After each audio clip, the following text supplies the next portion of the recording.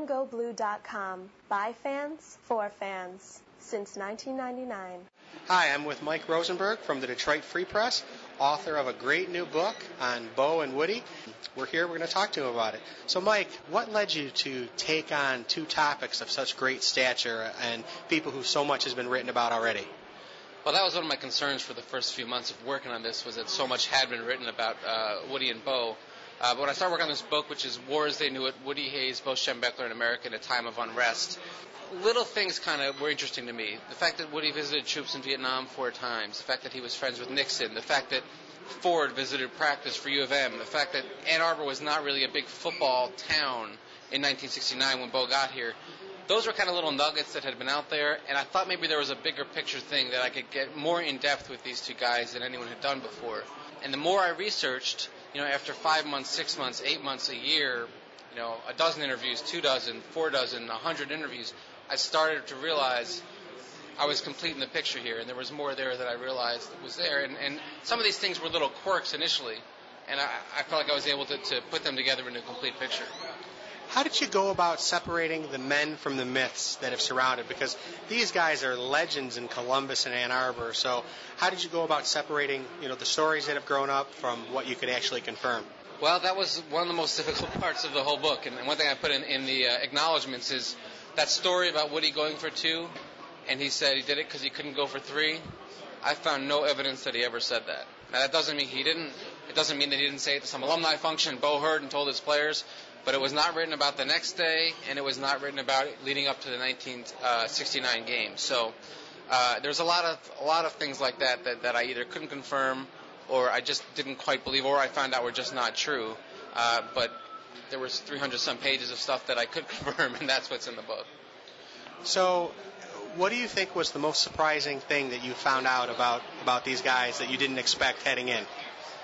Well, Woody is a fascinating figure, and one of the things that I really hope this book does is kind of rescue him from caricature.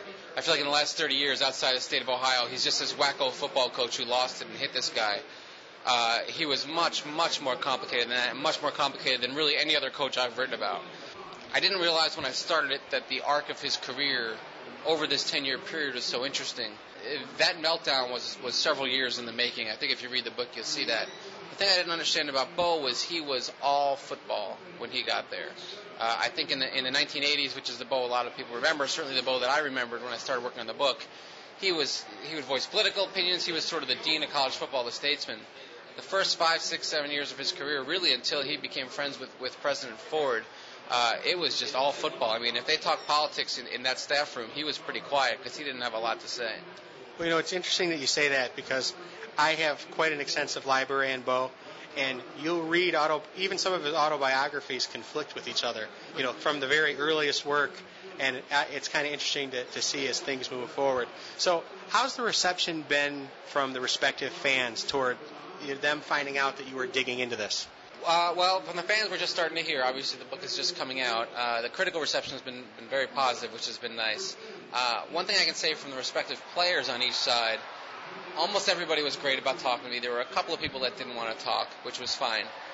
But for those that were hesitant at all, what I said was, look, my viewpoint on these two guys is going to be formed largely by the people that interacted with them.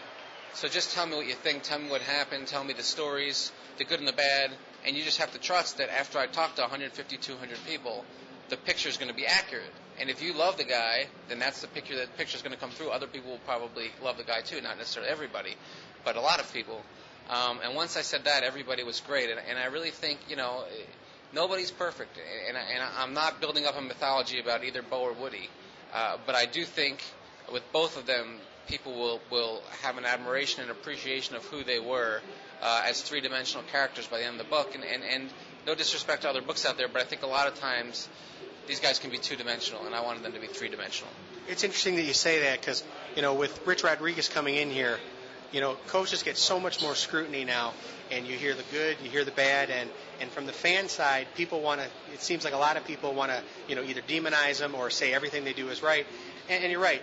Everybody's a real person. Everybody has some flaws. Everybody has some positive things, and that's what I wanted to get at with your books, because these guys, are chiseled into the respective mountains in their respective states, and it's even interesting because I know, Bo always talked with great admiration of Woody, but there were a couple times where Woody even, they even got cross-threaded a little bit. Oh, yeah. I mean, you don't compete against each other for 10 years and literally think about it for hours every day beating this other guy and have no friction. I mean, that's just not the case. But it was always respectful. There was always an undercurrent of respect, I think. And as for them being flawed, I mean, there's no doubt that everybody's flawed. I'm flawed and you're flawed. But so if you're looking for a flawless picture of these guys, you're not going to find it. If you're looking for a complete picture of two true legends, I think you will find it. Now, you talked about a mythical event that didn't happen. Can you talk about some of the events that you looked into that actually did happen? Specifically, I read that Woody didn't want to buy gas in Michigan. Yeah, that's true, that he did not want to buy gas in Michigan. And Ed Ferkeny was the assistant coach at the time. And he'd been there, I think, like 2 months. It's in the book. He'd been there 2 months, and Woody never recruited in Michigan. And that's one of those indications that his feelings about the state were genuine, that it wasn't all play, that he never recruited. I mean, he thought he would literally get kicked out of the state when he crossed the border. So he went up and he was really welcomed, which surprised him, and it was a great night. And Ferkeny's thinking, well, this is kind of thawed. I mean, he's starting to see Michigan's just another state. It's part of the United States. It's okay. And as they're driving, it's a snowy night, and Woody never let the driver have the radio on. And they're driving, and Ferkeny says, they're in these downriver towns. He says, we got to stop for gas. Woody says, keep going. And he says, we got to stop for gas. And he says, keep going. And he says, Coach, we really got to stop for gas. And Woody, I'm not going to repeat word for word, it's in the book, the expletives, but he said, we don't buy a cent, we don't spend a dime on gas in the state of Michigan. And they crossed and turned off at Alexis Road, which is the first stop on I-75 in Ohio, and got gas, and then went back sort of to their home base in Columbus. But that is a 100% true story. I sat down with Ed Ferkeny in Florida. He was the guy who was there. Now, you mentioned that Bo's political interest really came about later in his career. Was Woody apolitical, or did he always take an interest in things? I don't think Woody was even born apolitical. He was a political guy from the beginning. In one of the early scenes of the book, in 1968, they played Purdue, which was probably the toughest, definitely the toughest regular season game of the year until they played USC and O.J. Simpson in the Rose Bowl for the national championship. And Purdue had waxed Ohio State the year before. And at halftime, he has General Lewis Walt talk to the team. I mean, this was a normal thing for Woody. He had generals in and out. He met Nixon on the plane back from the Rose Bowl in the 50s, and he was lifelong friends with him from there. That was big for him. He really elevated football. He thought that it was appropriate that the coach of the Ohio State University football team should be friends with the president. He should be friends with generals. He should have views on all these things. And there were protests on the Oval on campus. Woody spoke to the students. That's a huge thing.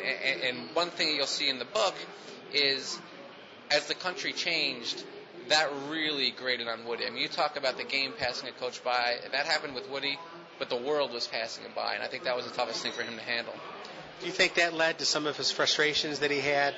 I have zero doubt about that. Yeah, it's really in-depth in the book. I think people will see that. All right. Well, thanks, Mike. I really appreciate you taking time. My pleasure. Thanks.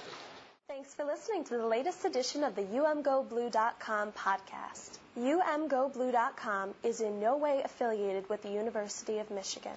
Copyright 2008. UMGoBlue.com. All rights reserved.